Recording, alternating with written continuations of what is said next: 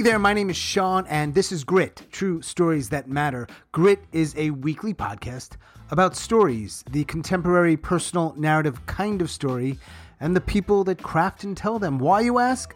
Well, we want to feature these tellers and their stories, and also to help you, our listeners, craft and tell better, more engaging, more relatable, and more memorable stories. True stories, personal stories, grit stories.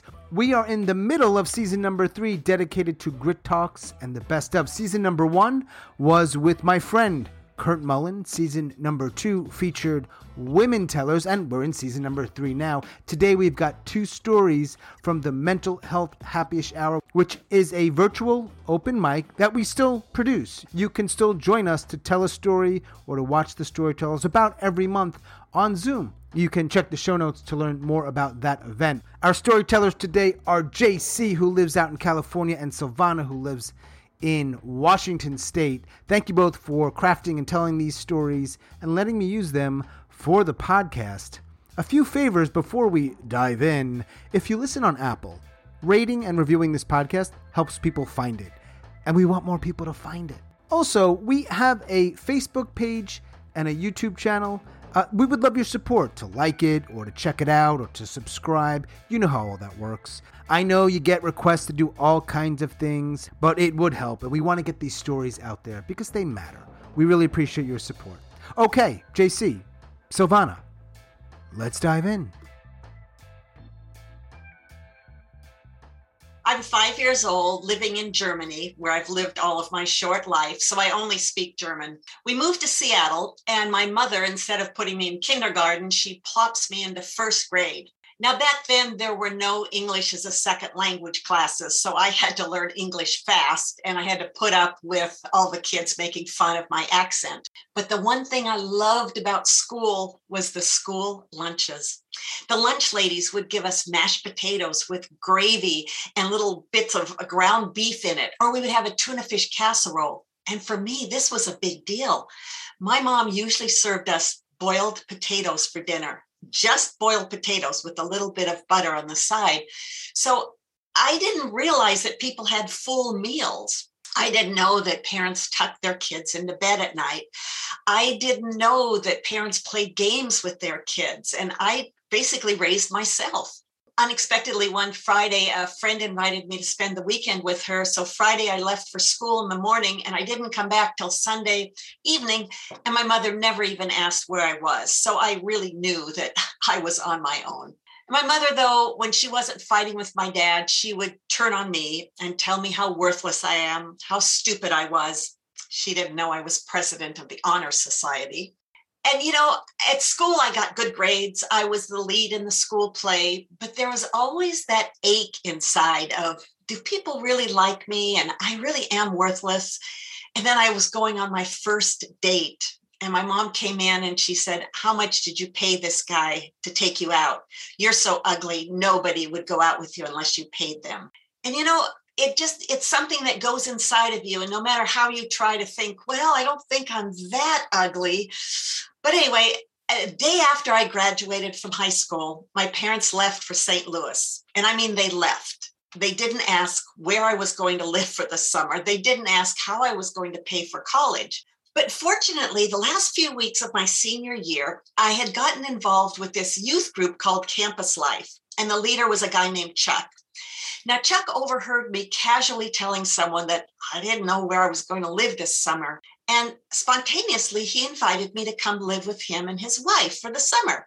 Now, you have to know, they'd only been married 2 weeks. I mean, what newlyweds wants this hyperactive, upset, crazy teenager living with them as newlyweds? But they invited me.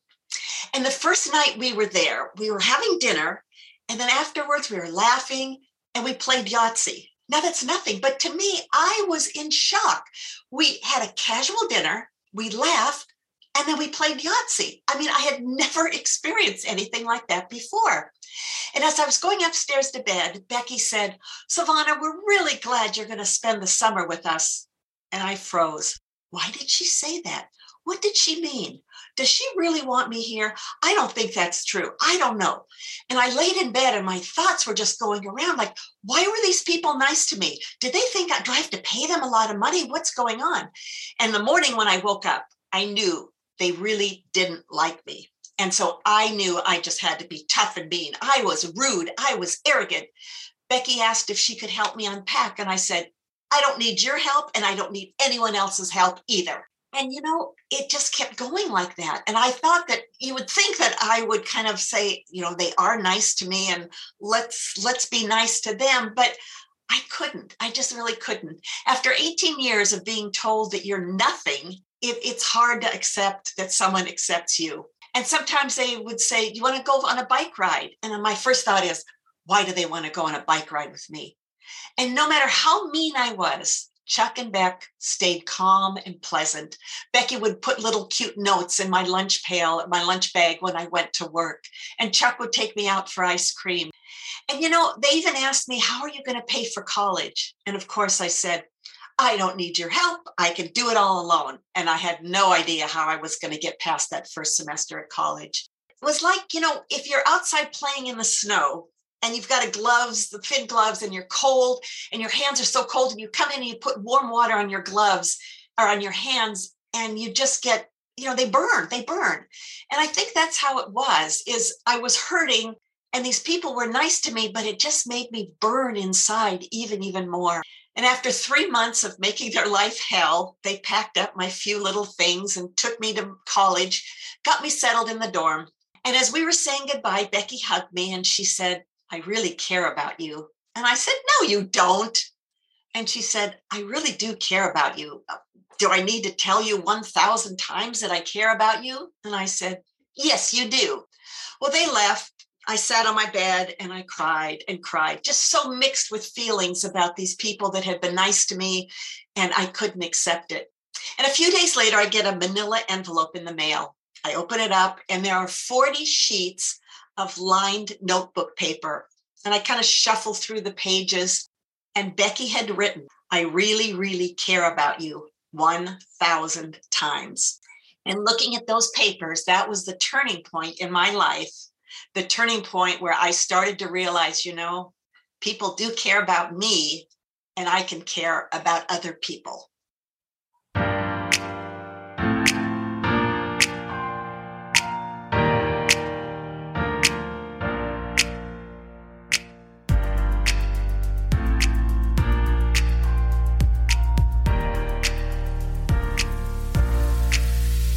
Once I fell into a 6-week-long downward spiral. My boyfriend and I broke up despite our mutual love for cats and raves. I unwisely had a rebound with a bass player. I had a health crisis while uninsured, and I jeopardized my career by procrastinating a project that was due by Christmas.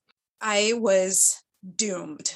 It was like the ghosts of Christmas warning Ebenezer Scrooge, like, change your ways or else doom.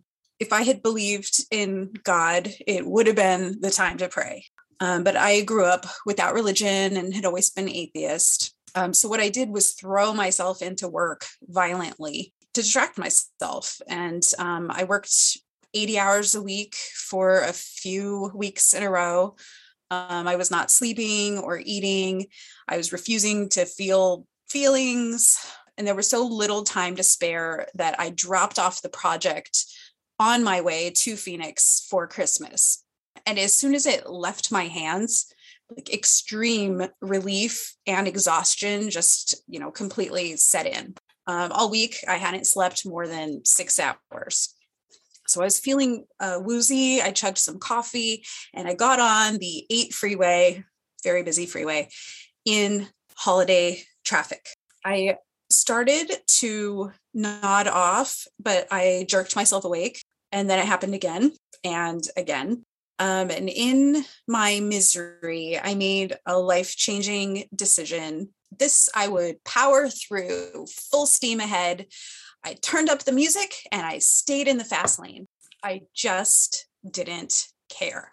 The next thing I knew, I regained consciousness as my car hit gravel. I was drifting off of the freeway, and instead of gently decelerating and turning with the skid, I failed driver instructors everywhere by slamming the brakes and yanking the wheel at 85 miles per hour. I overcorrected and started to skid in a circle. And as I spun to 90 degrees, it was clear that my car was going to crash. It continued around 180 degrees, and I was facing all of that traffic behind me. I made eye contact with the driver behind me, and I will never forget his shocked expression. I was horrified, like not even about what might happen to me, but about, this car pileup that was going to ensue and all of the injuries and maybe even deaths, all my fault. I realized like these were actual people, families headed on vacation. And here I was like a depressed jerk about to kill them, or at the very least, make them watch me kill myself. I lost sight as my car swept around 200 degrees. And that is when the car caught air and it started to flip. So coincidence number one was the car that rolled off of the freeway away from the traffic. I had just missed the rocky cliffs and the boulders. The ground had just been softened by the rain. My car crunched and it bounced.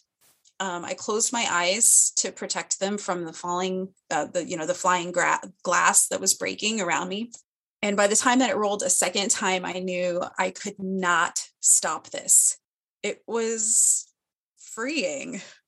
It was like the most peaceful feeling I had ever experienced. As my car slammed and rolled a third time, I sensed a presence in the car. Like my car was filling with warmth and light. Even with my eyes closed, it felt bright. And I felt safe, like on these roller coasters that I've been riding ever since I was barely tall enough. Like it was like thrilling, but I did not feel threatened. As my car hit the ground again, I was basking in comfort. I did not feel pain. I didn't get impaled as far as I could tell. And I was conscious of all 5 rolls until my car finally stopped upside down with me hanging from my seatbelt. Someone ran over and all I could say was the F word. And he said, "We're EMTs." And I said the F word again. I'm censoring. There's a small child here. Then I said, "Wait, how'd you get here so fast?" Coincidence number 2, a car full of off-duty paramedics had been behind me and saw it all. They quickly unbuckled me and pulled me through the window because my car was smoking and they were afraid that it might explode. And so they're getting me set up with like neck braces and things that they happen to have in their car as we waited for the fire trucks. And I surveyed all these heavy, dangerous things in my car that were now scattered all over the ground. There was like 100-pound suitcase in my back seat. There were loose Christmas presents, which was like weirdly including things like hardback books, boots, high heels, a kitchen knife. There was also a metal water bottle that was now all dented up, rolled coins, my glasses flew into the shrubs without a scratch. Same with my GPS and my phone. I found them all later. Coincidence number 3, nothing hit or cut me the whole time that we were rolling around. I had no bruises or even a scratch. So a sheriff, a tow truck driver, and EMTs all showed up and each asked, "Where's the driver?" Meaning, where's the body? And then they were shocked each time that I would, wave and say, "It's me." I heard them telling stories about me, like the way that you would talk about a celebrity who showed up at your party. They were taking pictures of my upside down car with the bumper like 20 feet away, not for evidence, but for Facebook or whatever. So coincidence number 4 was that no other cars were involved in the crash. So we waited for the tow truck to flip my car over, and this grizzled old cop told me about a World War II pilot who was hit and he jumped out of his plane without a chute. He fell 2 miles and yet he landed in a field and he somehow survived. "I'm telling you this," he said, because you're the pilot who bailed and lived. But if only he'd known like how I really had bailed on life. This was, my fault. But the tow truck driver said, wow, sheriff's in a good mood. He don't see accidents like that where people live. You made his day. So I guess I had. And there have been studies done on people who've had near-death experiences, who saw the light, and they're almost always people who are religious. And so it could be said, people who expect to have a life after death type experience are most likely to have one. But that didn't apply to me. So that presence that I'd felt in the car, I don't need to know what it was. And God forbid I become one of those people who can't shut up about Jesus. But all of those little coincidences that added up to one big miracle of me surviving this unconscious suicide attempt, it did feel like something more was at work. And I have spent years in therapy. I eat now, I sleep now, but it did take flipping upside down for me to get a new perspective on the life that I had nearly thrown away. I sought death and I lost. And in the process, I won.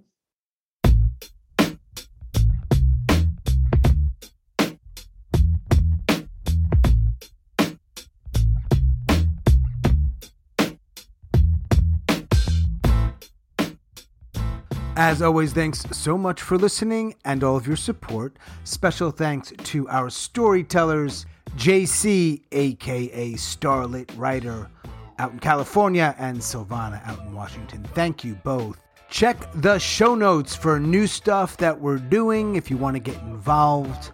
And if you have a moment and you listen on Apple, rate and review this podcast, especially if you like it. We would appreciate that. And that is all for episode number 87.